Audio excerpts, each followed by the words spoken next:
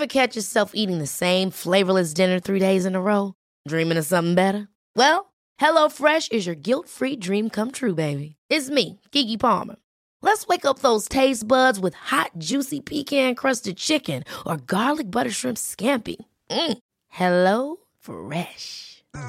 Stop dreaming of all the delicious possibilities and dig in at HelloFresh.com. Let's get this dinner party started.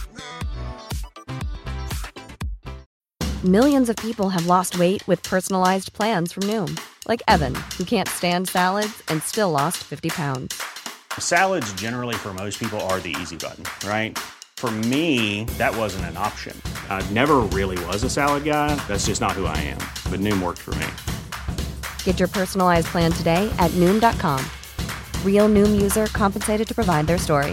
In 4 weeks, the typical Noom user can expect to lose 1 to 2 pounds per week. Individual results may vary. I'm Sandra, and I'm just the professional your small business was looking for. But you didn't hire me because you didn't use LinkedIn Jobs. LinkedIn has professionals you can't find anywhere else, including those who aren't actively looking for a new job, but might be open to the perfect role, like me. In a given month, over 70% of LinkedIn users don't visit other leading job sites. So if you're not looking on LinkedIn, you'll miss out on great candidates like Sandra. Start hiring professionals like a professional. Post your free job on linkedin.com/people today.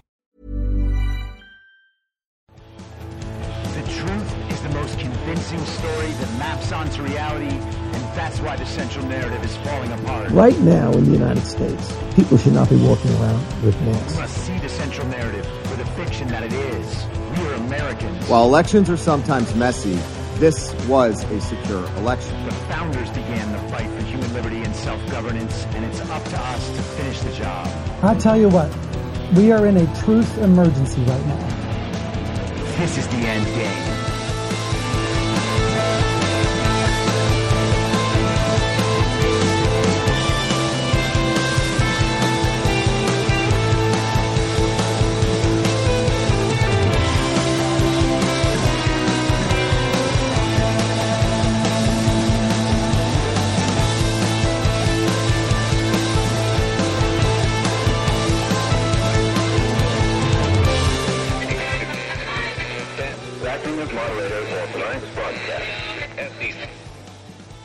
It's Tuesday, November 29th, 2022, the 678th day of dystopia. I'm your moderator, Chris Paul. Let's be reasonable. A warm welcome and hello to all of you listening to the podcast on the day of its release. The only way to do that is by becoming a paid subscriber at imyourmoderator.substack.com. You can do so for as little as $50 a year or $5 a month. And in doing so, you will be supporting me, the work I do, and this show as it expands. And if you can't, or you simply don't want to, listen to the show for free a couple days later on a wide variety of podcast platforms and, of course, Rumble. All I ask is that you share it with your friends. You can find all of the links to the podcast, the social media, the writing, and, of course, the merch site, cancelcodetour.com, by going to linktree.com/I'mYourModerator.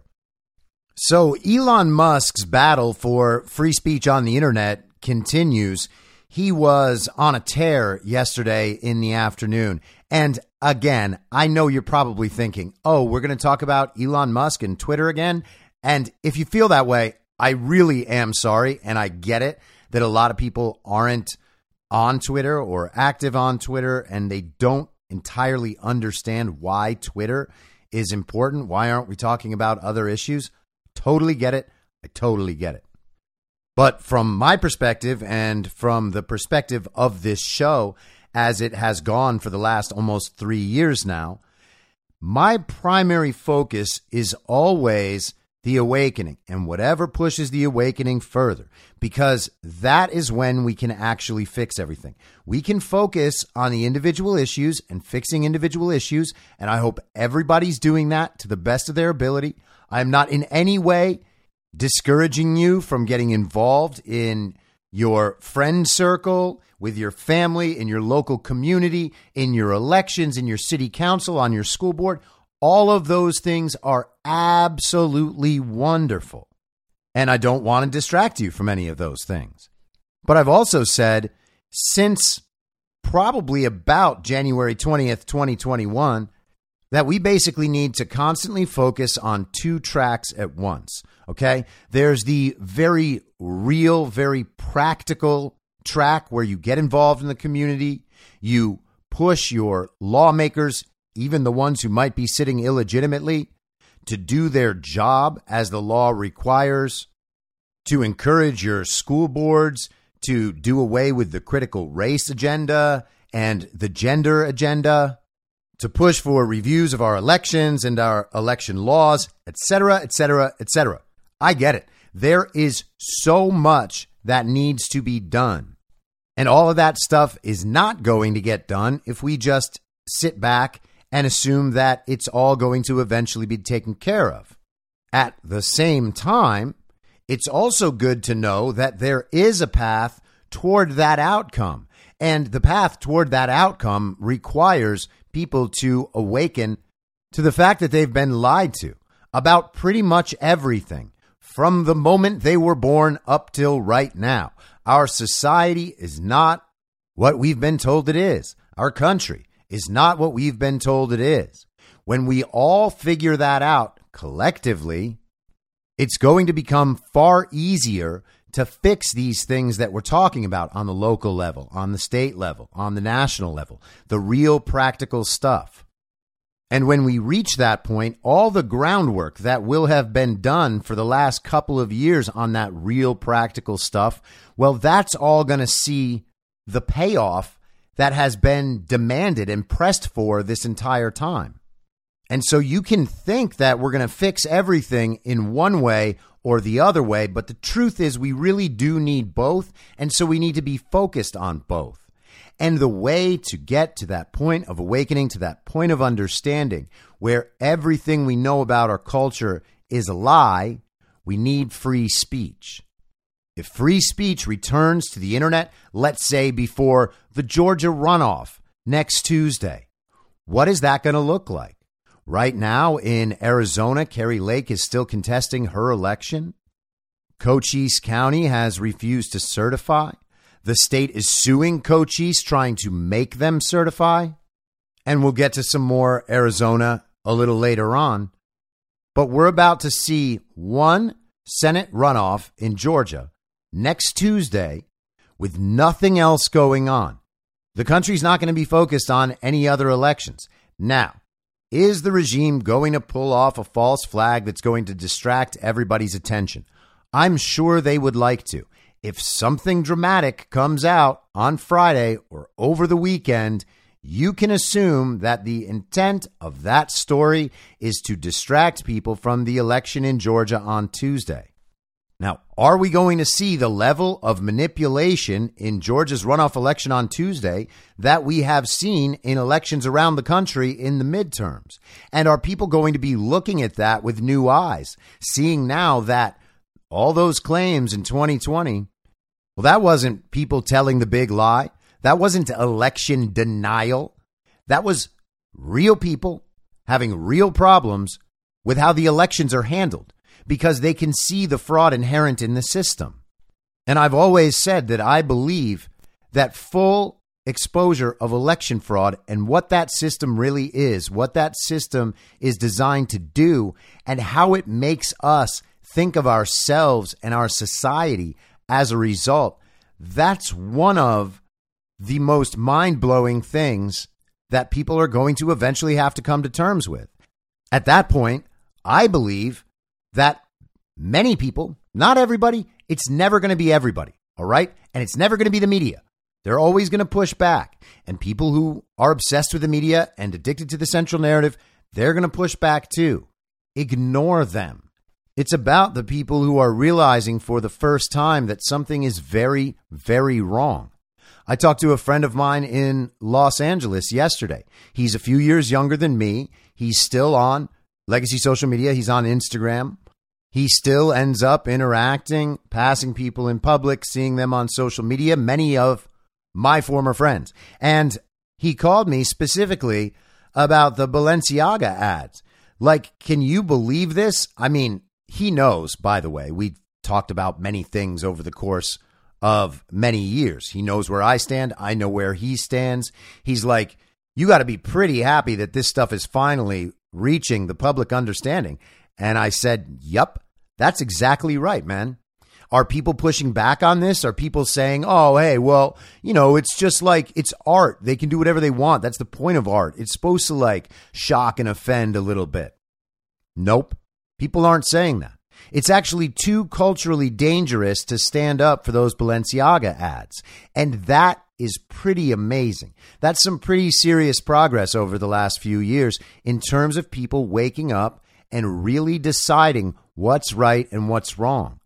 People in that position in Los Angeles, they think that Balenciaga is a luxury brand. All the Instagram models there, they want to have Balenciaga in their pictures. They want to endorse Balenciaga products. They want to associate themselves and create their own personal brands based on luxury brands like Balenciaga. So when those people see an ad like that and they realize that they can't defend this any longer, well, now they're finally making, even if it's shame-based, and they are just too scared to go forward with what they really believe, they're at least on some level making a moral value and understanding. Oh, man, maybe they went too far this time. I wonder what that means. And I get it, okay? Your response is to be like, okay, but that is the most obvious example of a very deep-seated pedophilia problem in not only Hollywood, but in elite society. And I would absolutely agree with you. But the point here is not that the problem is immediately solved. It's that all of these people, thousands, tens of thousands, hundreds of thousands, is it millions? Is it millions of people who have now been forced to reckon with the fact that this thing is real and people weren't simply making it up? There's no good explanation for how all of that ended up in a Balenciaga ad and it got through to the point where it was up online and people saw it. Andrew Tate made a great point about what this Balenciaga ad is and represents and its function, and it's worth sharing. What are the statistical odds of repeated references to pedophilia being included in multiple advertisement campaigns for one particular brand?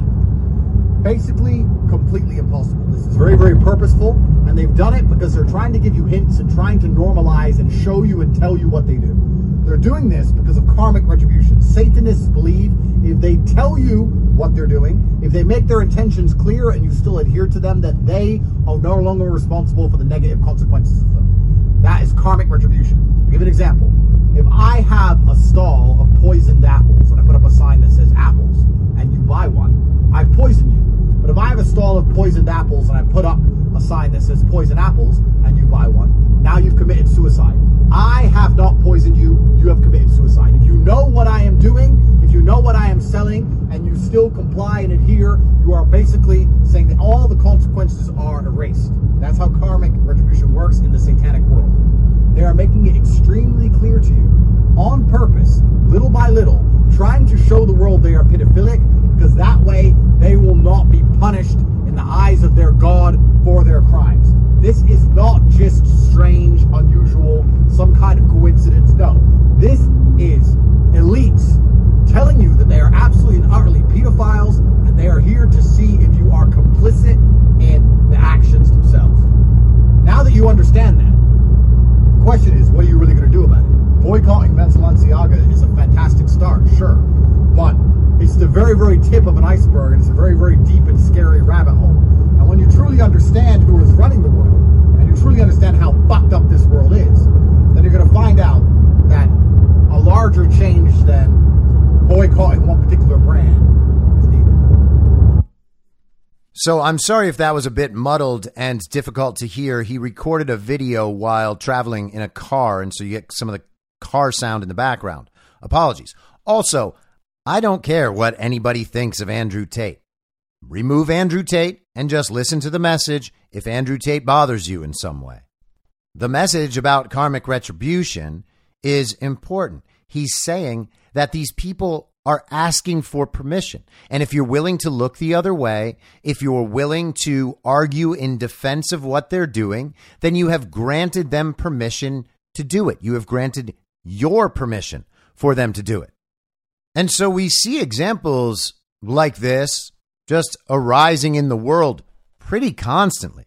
And obviously not just in this domain when we're talking about elite exploitation of children and pedophilia, but we see it across the board. And when people finally wake up, that's when they retract their consent and they say no.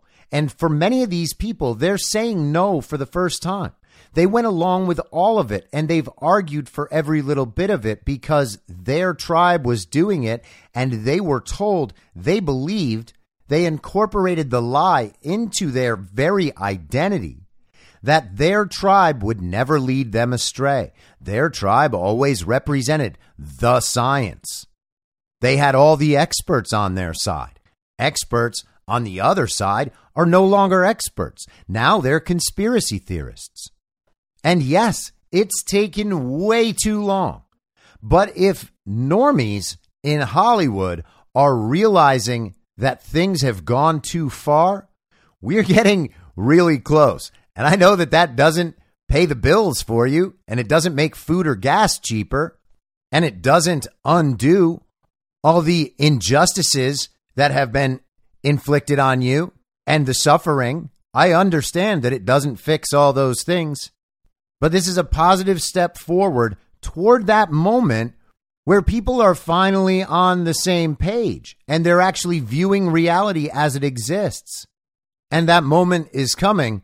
And what's going to speed it along is the removal of censorship from legacy social media and from the internet at large. Maybe the focus will be on Twitter for a few days or a few weeks after things really open up in terms of free speech on there. But eventually, it's going to affect the rest of the internet. The whole point of the propaganda and censorship regime is to make sure that only one narrative is pushed. And as I talked about yesterday, they're happy to market it to different sides. MSNBC tells the central narrative to progressives. CNN tells the central narrative to people who think they're in the middle. And Fox News tells the central narrative to people who think that they're really on the right, even though all those groups of people are just normies who aren't awake at all. And that's why they're getting their news from the television and why they don't have any beliefs that couldn't appear on the television. They make sure that none of their beliefs conflict with what the television says, because if they do, they know they can get in trouble. It's going to be an awful lot harder in the future for them to continue pulling off false flag events. Paul Pelosi hammer time, the fake missile attack in Poland that people used to try to start World War III, the Colorado gay club shooter who turned out to be non-binary and not at all a MAGA extremist. These are stories that they hope to get a lot out of that were gone in a matter of hours or a couple of days. The Colorado gay club shooter was 10 days ago. It was last Saturday. And it's completely out of the news. The Walmart shooter, a couple days later after the non-binary thing messed up the gay club shooter story, well, it turned out that that guy wasn't white. So that story was gone before the end of the day that the story came out on. So we talked about how it seems like Apple and maybe Google are prepared to use their app stores on phones that have their platform running as the operating system to remove Twitter from the app store so that people can no longer access the app and they would have to switch over to the web interface on their phone, which is actually just fine as an alternative, but people still won't want to do it. And they're actually depending on the people who use their products being so ignorant about how to use their products that they will just begin thinking that Twitter is no longer accessible to them. And it seems like they're making the calculation that if even 10% of Twitter's users were to stop using the platform because the app is no longer in the App Store, that would somehow be worth it. They're that desperate to censor. They're going to take any opportunity they can. And so Elon Musk, as I said, was talking about a lot of this on Twitter yesterday. He called it a revolution against online censorship in America, and he seems to be prepared to lead that revolution. He wrote, "Why are so many in the media against free speech? This is messed up." And yeah, it's been messed up for years, Elon. Where have you been? He wrote the Twitter files on free speech suppression, soon to be published on Twitter itself. The public deserves to know what really happened. And that is magnificent. If we get to see what Twitter was doing in their censorship regime, the conversations around censoring Hunter Biden's laptop from the internet, saying that it might be hacked material, the conversations they had around COVID disinformation or misinformation, some of which we're already seeing. Obviously, some of that stuff has been FOIA'd. It has come out. We've seen the government's involvement on multiple levels. There is a case active right now between the attorneys general of Missouri, Eric Schmidt, and Louisiana, Jeff Landry, attempting to go after all of this. They deposed Anthony Fauci on Wednesday last week. They're trying to depose Jen Psaki, and she keeps trying as hard as she can to never sit for a deposition about her role in the censorship regime. But Twitter's not even enforcing their COVID misinformation policies anymore, because it turns out all the things that they were labeling misinformation simply are not misinformation. They're all true, and they've been true all along. And now that that's gone, it becomes our responsibility to share the facts about COVID with people who may never have seen them before because of all the censorship. We need to be bringing the truth to people in giant waves now. We can do it. I'm not saying that you won't be censored anymore. Certainly not. I'm fairly certain I'm still shadow banned. There are all sorts of interactions on Twitter that the platform is not showing me. And it still does certainly seem to be promoting a particular political ideology still, but let's use whatever ground they cede to us. If there's not going to be COVID censorship anymore, then we need to run right up that lane and put out all the facts on COVID. Don't be scared of what the platform's going to do. Don't be scared of what your friends and family are going to think about your posts. Just post factual information. If they get upset, say, "Hey, I'm sorry this bothers you. It bothers you because you went along with this stuff the whole time. But I and many other people tried to tell you, and you wanted me silenced. Except it turns out I was right, and you still want me silenced. So what is your motivation? Because it's certainly not saving lives. You know, it's beginning to seem, Kami, like you just want me silenced." Elon Musk pointed out that he understands that the censorship was done in collusion with the government, his very own words. And he had a series of posts mentioning the fact that Apple and Google actually extract large fees from their app stores. If you pay $10 a month for a subscription to some app, 30% of that goes to Apple. Not because they helped make the app better or because they even really made it available to you. Just because they have control over whether or not it is available to you, and they can say no anytime they want. And that allows them to extract money that they haven't really done anything to earn. So not only do they force people into compliance with their rules, including their rules about censorship and what sorts of things are okay to say, what sorts of things are okay to platform on third-party apps, they also just extract hefty sums for virtually nothing, for the privilege of being in Apple's App Store.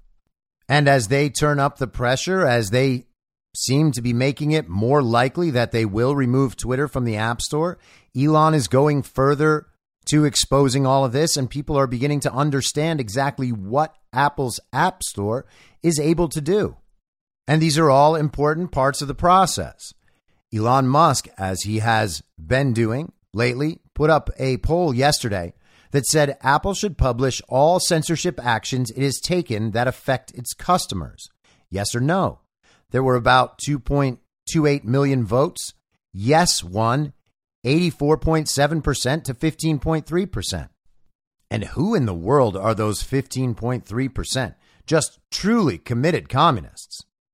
Perhaps people who love Apple so much that they don't want Apple to get in trouble. They don't want people to be mad at a corporation for censorship. So they just don't want the information at all. Let's just forget it forever so that no one will ever be mad at Apple. Elon Musk, of course, wrote, "The people have spoken." Now, it'll be interesting to see what influence he has, what ability he has to actually force Apple to put that information out. Perhaps he's talking about Apple's conversations with Twitter. I guess he would have access to those, and it would be nice to see him put them out. But it's funny, isn't it? These 15.3% of people, maybe these are the sorts of people who would line up outside the Apple store and wait for hours in the rain to get the new iPhone or the new iPad or the new AirPods. But they also want to make it so that everybody votes on their phone because they don't want to have to go vote in person every couple of years and spend 10 or 20 minutes in line. You know, very responsible citizens. He left a couple of responses under posts of David Sachs. There were two interesting ones that caught my eye. He wrote, "As long as tech MAGA, Microsoft, Apple, Google, and Amazon." Now that is a very interesting interpretation of MAGA. Microsoft, Apple, Google, Amazon. Beautiful. "Have unlimited power to engage in bundling and to act as gatekeepers of competitive products, there cannot be a healthy startup ecosystem."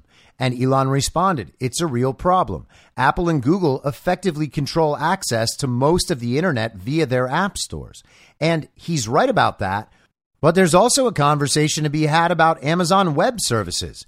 If you remember, that was part of what got Parler taken offline in the aftermath of the very violent insurrection last year.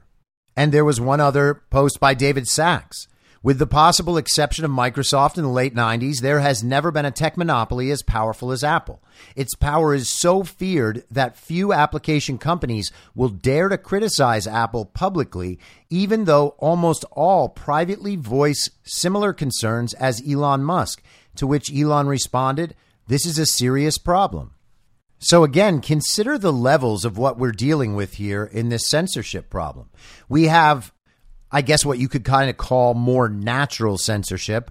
The idea that your culture, your society, your friend group, your family, your workplace might comply with or enforce certain norms about what acceptable conversation entails. There are certainly subjects, for instance, that you shouldn't be discussing at work that you're more than welcome to be discussing at a bar. It's not censorship for you to understand that work is not the place for those conversations, but that's a formal environment. In a family setting or among friends, you might understand that saying certain things has the potential to offend certain people. And if those people are just militant communists, then they might try to make the situation very uncomfortable for you by implying that you have somehow victimized people they don't really know at all and don't want to know, but they're very certain that you have hurt those people. Now, those situations lead people towards self-censorship, which sometimes is just prudent. But if it's a constant thing, then it becomes oppressive. And that's when we get into cancel culture and shame mobs on Twitter. A lot of this stuff happens online, and it intimidates people into silence because they don't want to spend the day hearing people call them dumb online. And hey, I get it.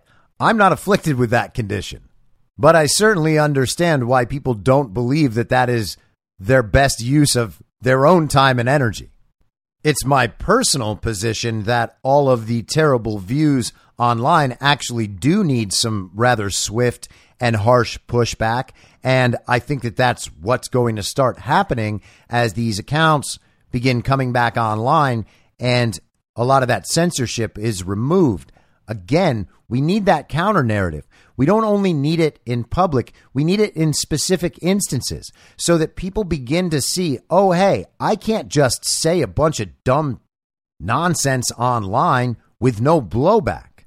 Maybe I'm going to think twice about repeating the slogans about the wokeness or some new made up holiday that they just created or the latest false flag event that's going to prove wrong in 5 hours or 5 days. The point is that the conversation needs a rebalancing. For 2 years, people weren't allowed to talk about the obvious reality of election fraud on Twitter. So all the people out there talking about how legitimate Joe Biden is, and Joe Biden's doing this, and Joe Biden's doing that, and Joe Biden in Afghanistan was not that bad, and Joe Biden is uniting the world behind Ukraine. All of that just existed with no pushback whatsoever, and certainly no discussion of the fact that Joe Biden isn't a legitimate president who won an election in the first place. And that's the sort of stuff that needs changing. But Elon Musk's most important post from yesterday, in my mind, is this one. A guy named Colin Wright wrote, "The massive immune response we are seeing from left-wing media and big tech to Elon Musk's commitment to free speech on Twitter should frighten you. It has revealed their rabid obsession for complete narrative control. This is a battle they cannot be allowed to win." And Elon responded, "This is a battle for the future of civilization. If free speech is lost, even in America, tyranny is all that lies ahead." And let's think about that in relation to the track that we have been on for a while now. Censorship has been scaling up and up and up. Initially, we were told that it was just online content moderation.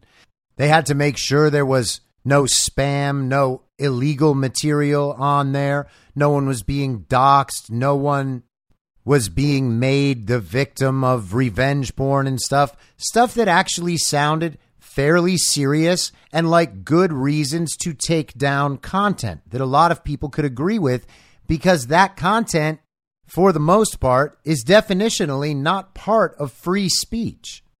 But then it became monitoring hate speech, and they can apply the term hate speech to any group they deem marginalized and any level of criticism that targets any member of that group, even if the criticism is totally unrelated to the person's identity as a member of that group.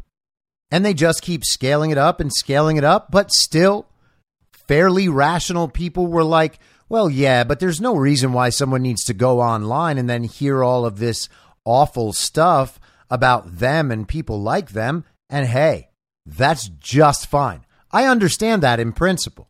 Unfortunately, that's not applied in practice at all. How come they're allowed to say absolutely terrible things about white people or about Trump supporters or about QAnon?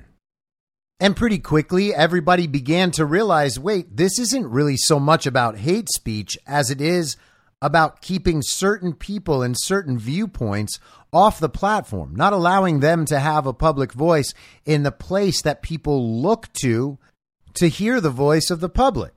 And so Alex Jones gets taken off. Milo Yiannopoulos gets taken off for making fun of the Ghostbusters remake and Leslie Jones, that crazy actress from Saturday Night Live. And still nobody really complained, because these were just some extremists, some fringe voices out there on the edge. They were saying things that don't comport with what we want out of polite society. Except the thing is, with free speech and in a free society, you can't just go around expecting to be able to enforce your view about what constitutes polite society. And then the cancel culture started. And that wasn't considered targeted harassment by the people who ran Twitter and the elements of the regime government that worked in concert to censor people. It's not targeted harassment if the online mob comes to destroy you for something you've said. It's only targeted harassment if people on the other side don't like something that people in the regime have said. Like Taylor Lorenz. If you don't like something that Taylor Lorenz says, you're going to get in big trouble. And so we did that for a while. We did that throughout Trump's first term, throughout the Me Too phase of that, throughout the Women's March phase of that. And the entire time we were flooded with mis and dis and malinformation, all of the Russiagate stuff, the P-tape, the very fine people on both sides, just lie after lie after lie was promoted by Twitter. The response to those lies was deboosted. It was hidden. It was censored. So the public would just understand that regardless of where their opinions came down, whatever their particular point of view was, the central narrative, the underlying operative belief would still just be true. It wasn't, hey, Trump said this, and other people being like, no, he didn't. Here's the videotape. It was, Trump said this. Let's argue about how it's okay to feel when something like this gets said. It avoids the conversation completely. But all those lies, those are not malinformation, misinformation, disinformation. Those are just fine because they help the regime. And the regime controls the censorship, which means the regime gets to decide what speech they think is okay.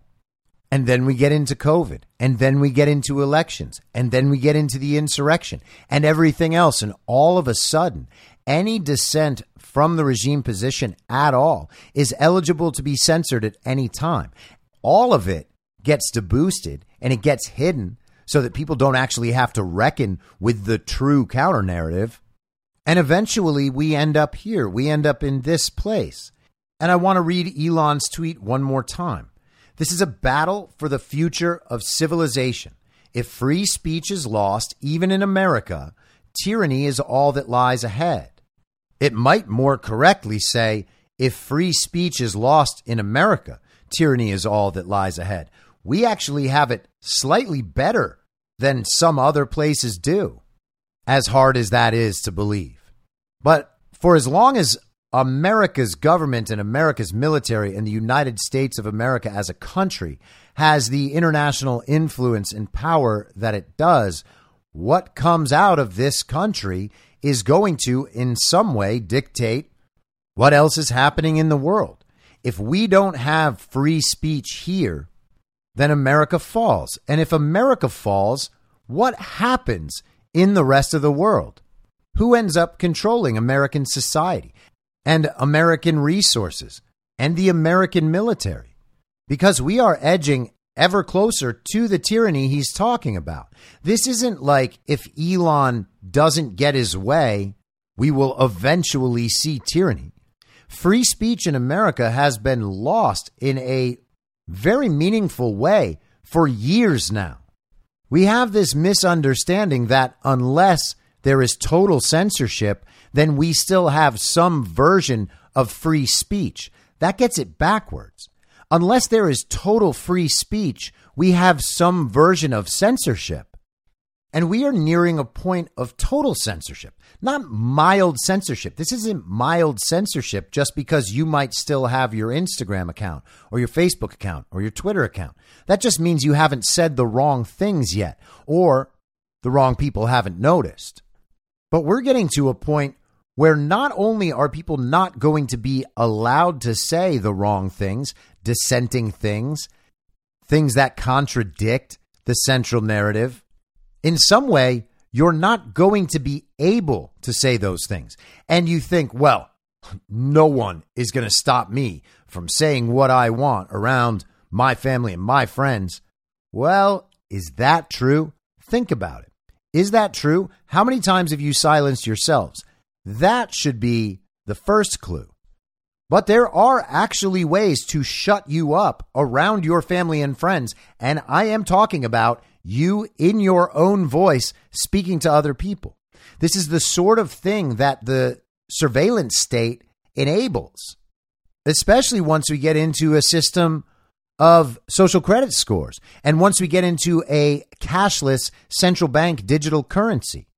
What happens when they can read everything you say online and their algorithms flag you every time you say the no words? Oh, maybe you just slipped up this one time, but they're going to be watching for the next time. And if you develop a pattern of behavior, you're in trouble. You're going to go around and visit with people who might not be as good a servant of the state as you are? They're not as well behaved as you are? Well, what happens if your phone hangs out next to their phone for too long?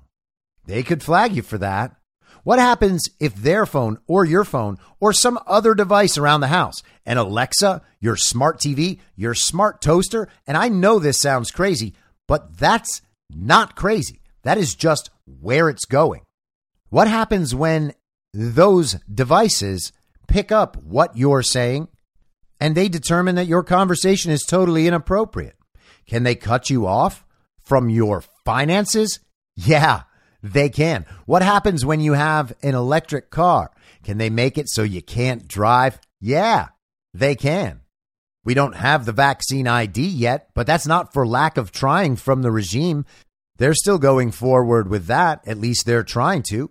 Joe Biden was just in Bali, I believe it was, last week, signing off agreements, attempting to enable vaccine ID. So if you're not up to date on your subscription to the vaccine or whatever they decide they want to inject in you next, well, then you can't go to the grocery store, or you can't go to see a concert, or you can't go to a restaurant, or whatever the thing is that you want to do. They're able to restrict all of your behavior until you are willing to comply with the state and behave the way they want you to behave. How complete does the tyranny need to be before you understand that we are on a direct path, a collision course with that exact form of tyranny unless people wake up? Elon Musk is exactly right. This is indeed a battle for the future of civilization. Does that sound dramatic? Yeah, maybe it does sound dramatic. It also happens to be exactly where we are. And world events should make that really clear. People were trying 3 weeks ago to start a kinetic World War III with Russia. I should say the kinetic phase of World War III with Russia because of a false flag attack on Poland. We have the Nord Stream pipeline attack. We have the Crimean Bridge attack. We have Nazis in Ukraine. We have biological weapons labs funded and run by the DOD in Ukraine. We have unrest in China. We have a stolen election in Brazil with tens of millions of people asking the military to take the side of the people and prevent the deranged communist criminal Lula da Silva from becoming president. We have stolen elections in America, an energy crisis in Europe, and it goes on and on and on and on and on. So yeah, the battle for the future of civilization does sound dramatic, but it's also completely and entirely accurate, except to people like Adam Kinzinger, who would be very, very happy to see a kinetic World War III begin with Russia because Adam Kinzinger is under existential threat if the regime doesn't win. Adam Kinzinger is a traitor and a criminal who's committed crimes against the United States of America and its citizens. Of course, he wants to pretend that none of this is happening. So Elon Musk tweeted that, and shortly after, Adam Kinzinger quote tweeted him and wrote, "It's Twitter, man, not World War III." And there is this strange derangement from normies and people who believe that they're centrists, all these people in the middle. They really believe that nothing really strange is going on because their lives haven't changed. And the fact that they believe this should indicate that their lives have not been changed in the last few years of these massive, concurrent, history-making crises happening in America. Their lives haven't changed, at least not for the worse. For the most part, they've continued to benefit from all this stuff.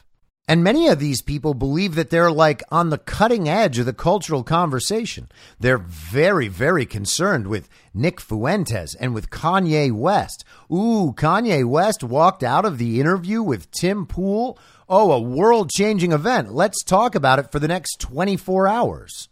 Let's pretend everything is fine everywhere and just play video games and watch sports and talk about HBO all the time. Let's talk about how necessary it is to keep Mitch McConnell in power. Let's talk about how we're going to fix our elections by simply learning how to ballot harvest better than the regime. You get it, idiots? Go along with all of it. Go right back to sleep. There's no battle for the future of civilization happening right now. There's no World War III. And yeah, sure, the most powerful people and entities in the world have infiltrated governments all around the world, multiple governing bodies. The World Health Organization, the United Nations, the World Economic Forum, the World Trade Organization. You get all of them together with the philanthropists. You get them all on the same side as the bankers. And then they just start putting everything into place around the world. They build up infrastructure in countries. They create or capture entire industries in those countries. They align with transnational corporations to eliminate competition so that those corporations can operate unobstructed around the world, reaping massive profits. And the power just continues to funnel into that centralized hierarchy of global communism. That is a total takeover of everything. That is what they want. You can see the system as it progresses. You know what their goals are. They don't hide them. They write them in reports. They do studies supporting their goals. They tell everyone about them. All we have to do is listen. But people don't, often because people can't. They're not exposed to the ideas because free speech is gone. We're not almost there. We are there. This is the encroachment of tyranny across not only our society, but across the entire world. The only way we're able to fight back against that is with free speech. And Elon Musk, for whatever his prior faults might be, for whatever his other interests are, for however weird he might be, for his contributions to transhumanism or the green agenda or whatever else, all that matters if he restores free speech to the global public square, he is going to do one of the most significant things in probably all of human history. And if you don't want to credit it to him, that's just fine. It's not only him doing it. There is obviously something much larger at play, and I can't pretend to accurately describe what that is at this point, but I'm looking for it. I'm paying attention to it. I hope to recognize it as soon as it becomes available.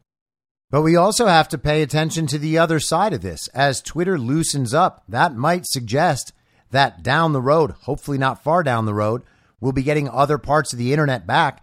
But it's not because these other companies are done trying to keep that censorship regime going. This is from the Google blog today. In Brussels, fighting misinformation online. They just had a Brussels summit. According to Ipsos agency, 29% of people surveyed this year in Central Europe and the Baltic expressed being strongly affected by disinformation in the media, and the trend is echoed internationally.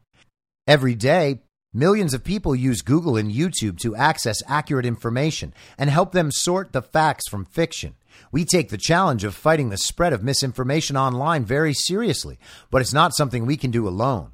Today, Google, in partnership with YouTube, the European University Institute, and Calouste Gulbenkian Foundation, is convening European policymakers, NGOs, media organizations, academics, and tech companies to collaborate and share knowledge about tackling misinformation. Over 920 people in Brussels and online will join the discussion, with talks led by experts from across the misinformation landscape. Wow, they got 920 censorship experts to discuss additional ways to implement censorship, which is strange because in every poll Elon Musk runs, millions of people around the world make it very clear that they don't want censorship. But hey, you see, the thing is, people don't actually know what's best for them. That's why we need experts to tell everybody what's going to be good for everybody. I mean, obviously, relative to the agenda priorities already expressed by the experts.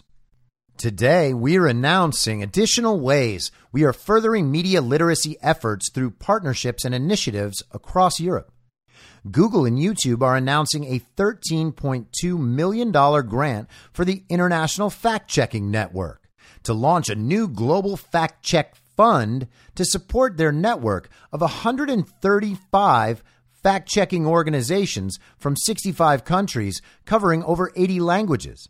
Building on our previous work to address misinformation, this is Google and YouTube's single largest grant in fact-checking.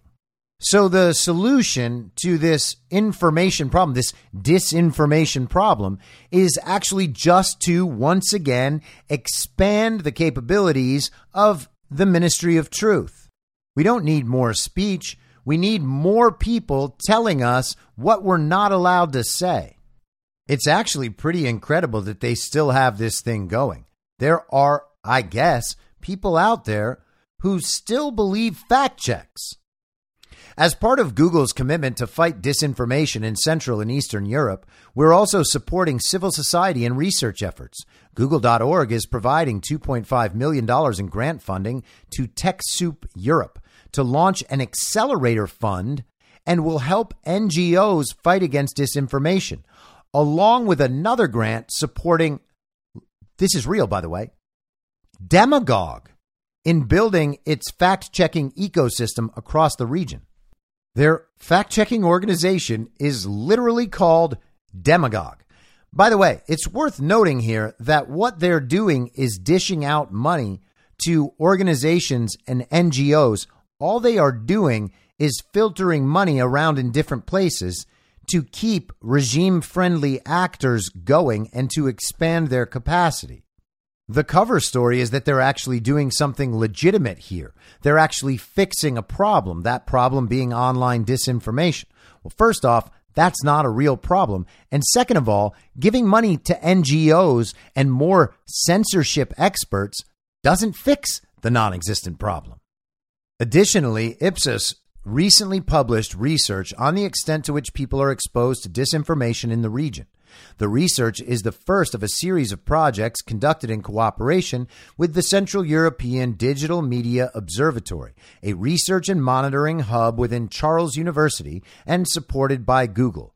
Gosh, it sounds like a dream. Just imagine all the little children thinking one day I'll grow up and work for the censorship regime. I'm going to fight disinformation.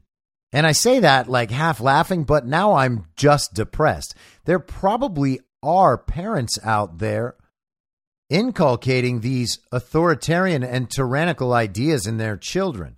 These poor little maskies. I cannot believe the lives they are going to have as a result of all of this communism.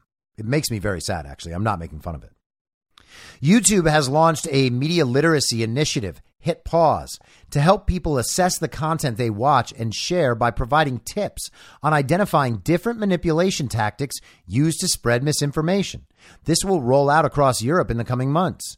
YouTube also raises up authoritative sources in search results and recommendations and connects people with information panels for certain topics prone to misinformation that point people to third-party sources for additional context.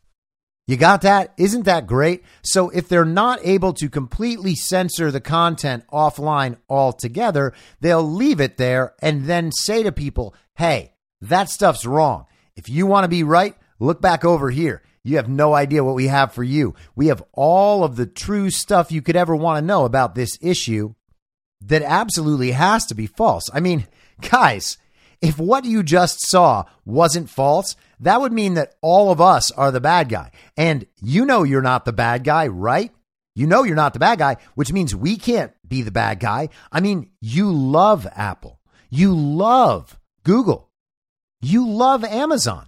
What do you love more than having knockoff Chinese-made headphones delivered to your house in 6 hours? There's actually nothing better in the entire world than that. These new initiatives build upon our work at Google and YouTube to create products and tools to help people around the world better understand what they are seeing online. For instance, about this result, a feature in search which provides critical context on a result before you visit the page, was recently expanded to additional languages and has been used more than 2.4 billion times. Isn't that fantastic? Google, a platform that already drastically reduces and limits your possible search results so that you will never actually find information that contradicts the central narrative, has now added an additional feature to let you know that if you see a link on there that might contradict the central narrative, you're going to need more context before you even click.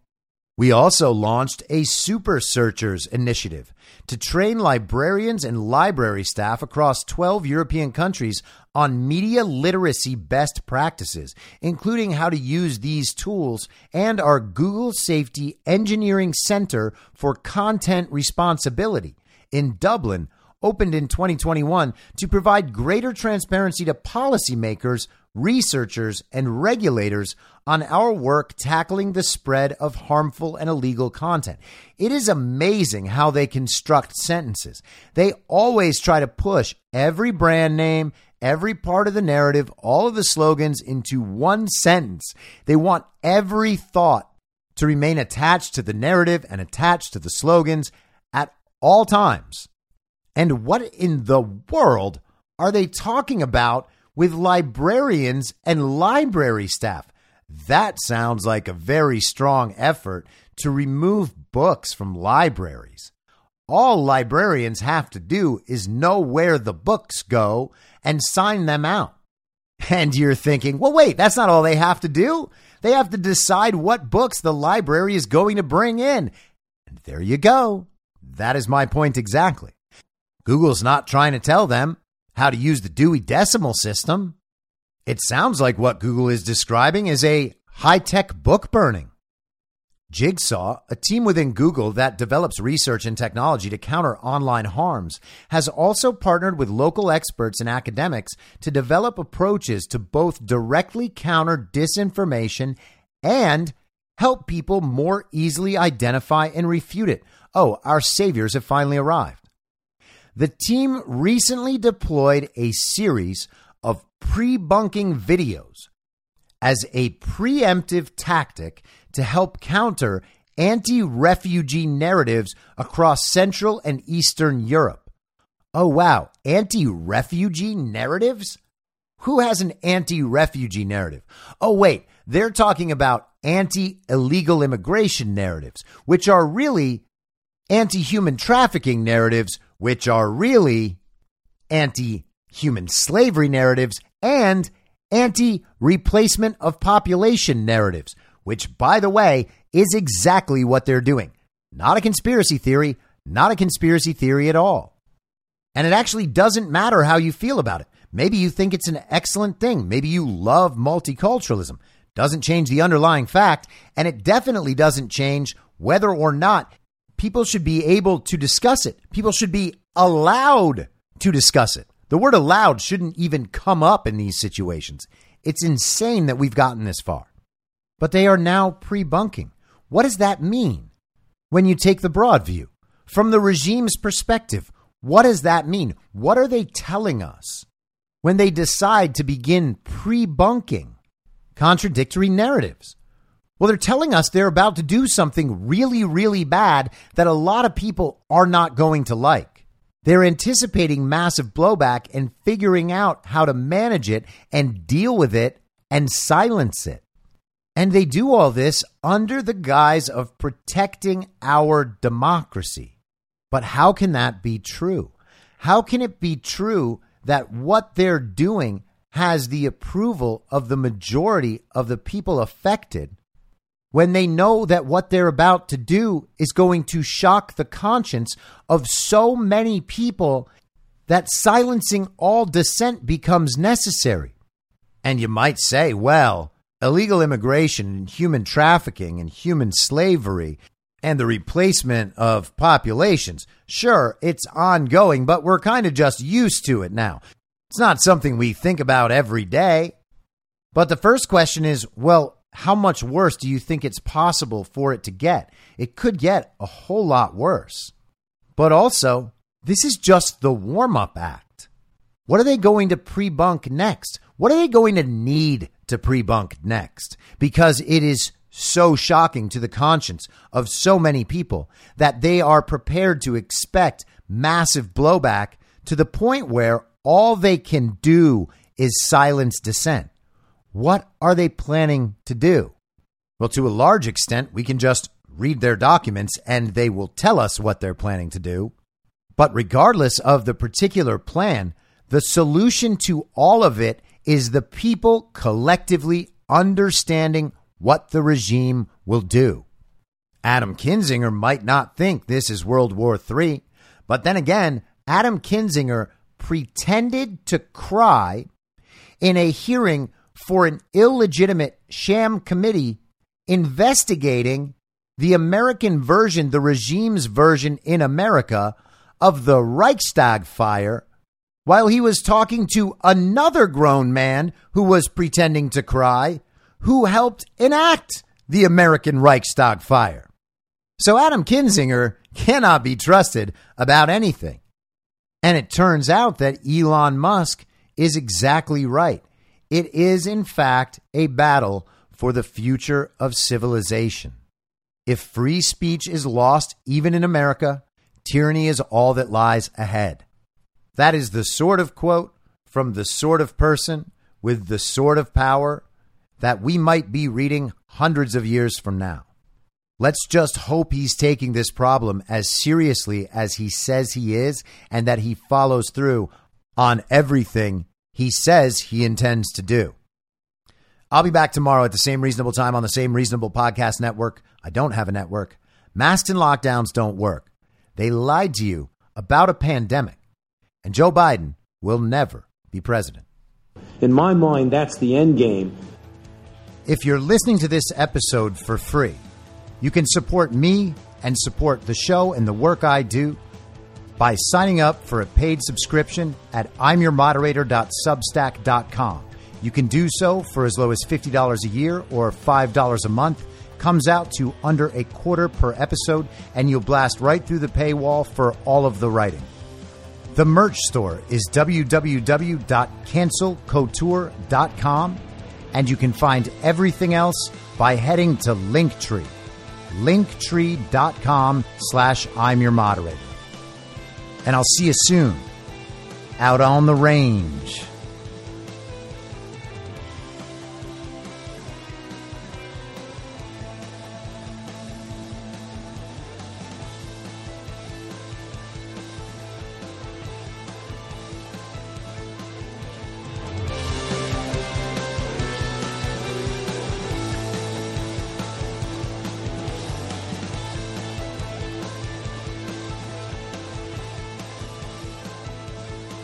It's high noon.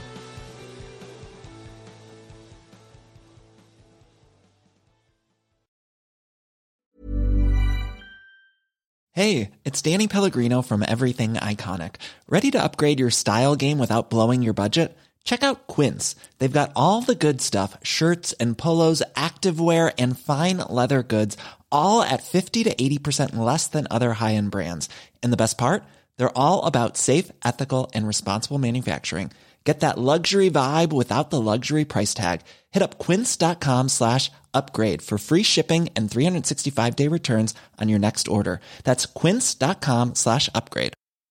Mom deserves the best, and there's no better place to shop for Mother's Day than Whole Foods Market. They're your destination for unbeatable savings, from premium gifts to show-stopping flowers and irresistible desserts. Start by saving 33% with Prime on all body care and candles. Then get a 15-stem bunch of tulips for just $9.99 each with Prime. Round out Mom's menu with festive rosé, irresistible berry chantilly cake, and more special treats. Come celebrate Mother's Day at Whole Foods Market. Even when we're on a budget, we still deserve nice things. Quince is a place to scoop up stunning high-end goods for 50 to 80% less than similar brands. They have buttery soft cashmere sweaters starting at $50, luxurious Italian leather bags, and so much more. Plus, Quince only works with factories that use safe, ethical, and responsible manufacturing. Get the high-end goods you'll love without the high price tag with Quince. Go to quince.com/style for free shipping and 365-day returns. In my mind, that's the end game. Thanks for listening. If you'd like to follow what I'm reading and thinking throughout the day, you can do that by downloading the Telegram Messenger app and going to t.me/I'm your moderator. On social media, you can follow me on Truth Social, Getter, and Gab at I'm your moderator. I also have channels on Rumble and BitChute. If you'd like to follow the writing, you can find me at imyourmoderator.substack.com. The merch site is cancelcouture.com, or go direct shop.spreadshirt.com/cancel-couture. If you'd like to support the podcast financially, the best place to do that is Ko-Fi. Go to ko-fi.com/I'm your moderator. And all of these details will appear in the show notes with each episode. I'll see you soon down on the range.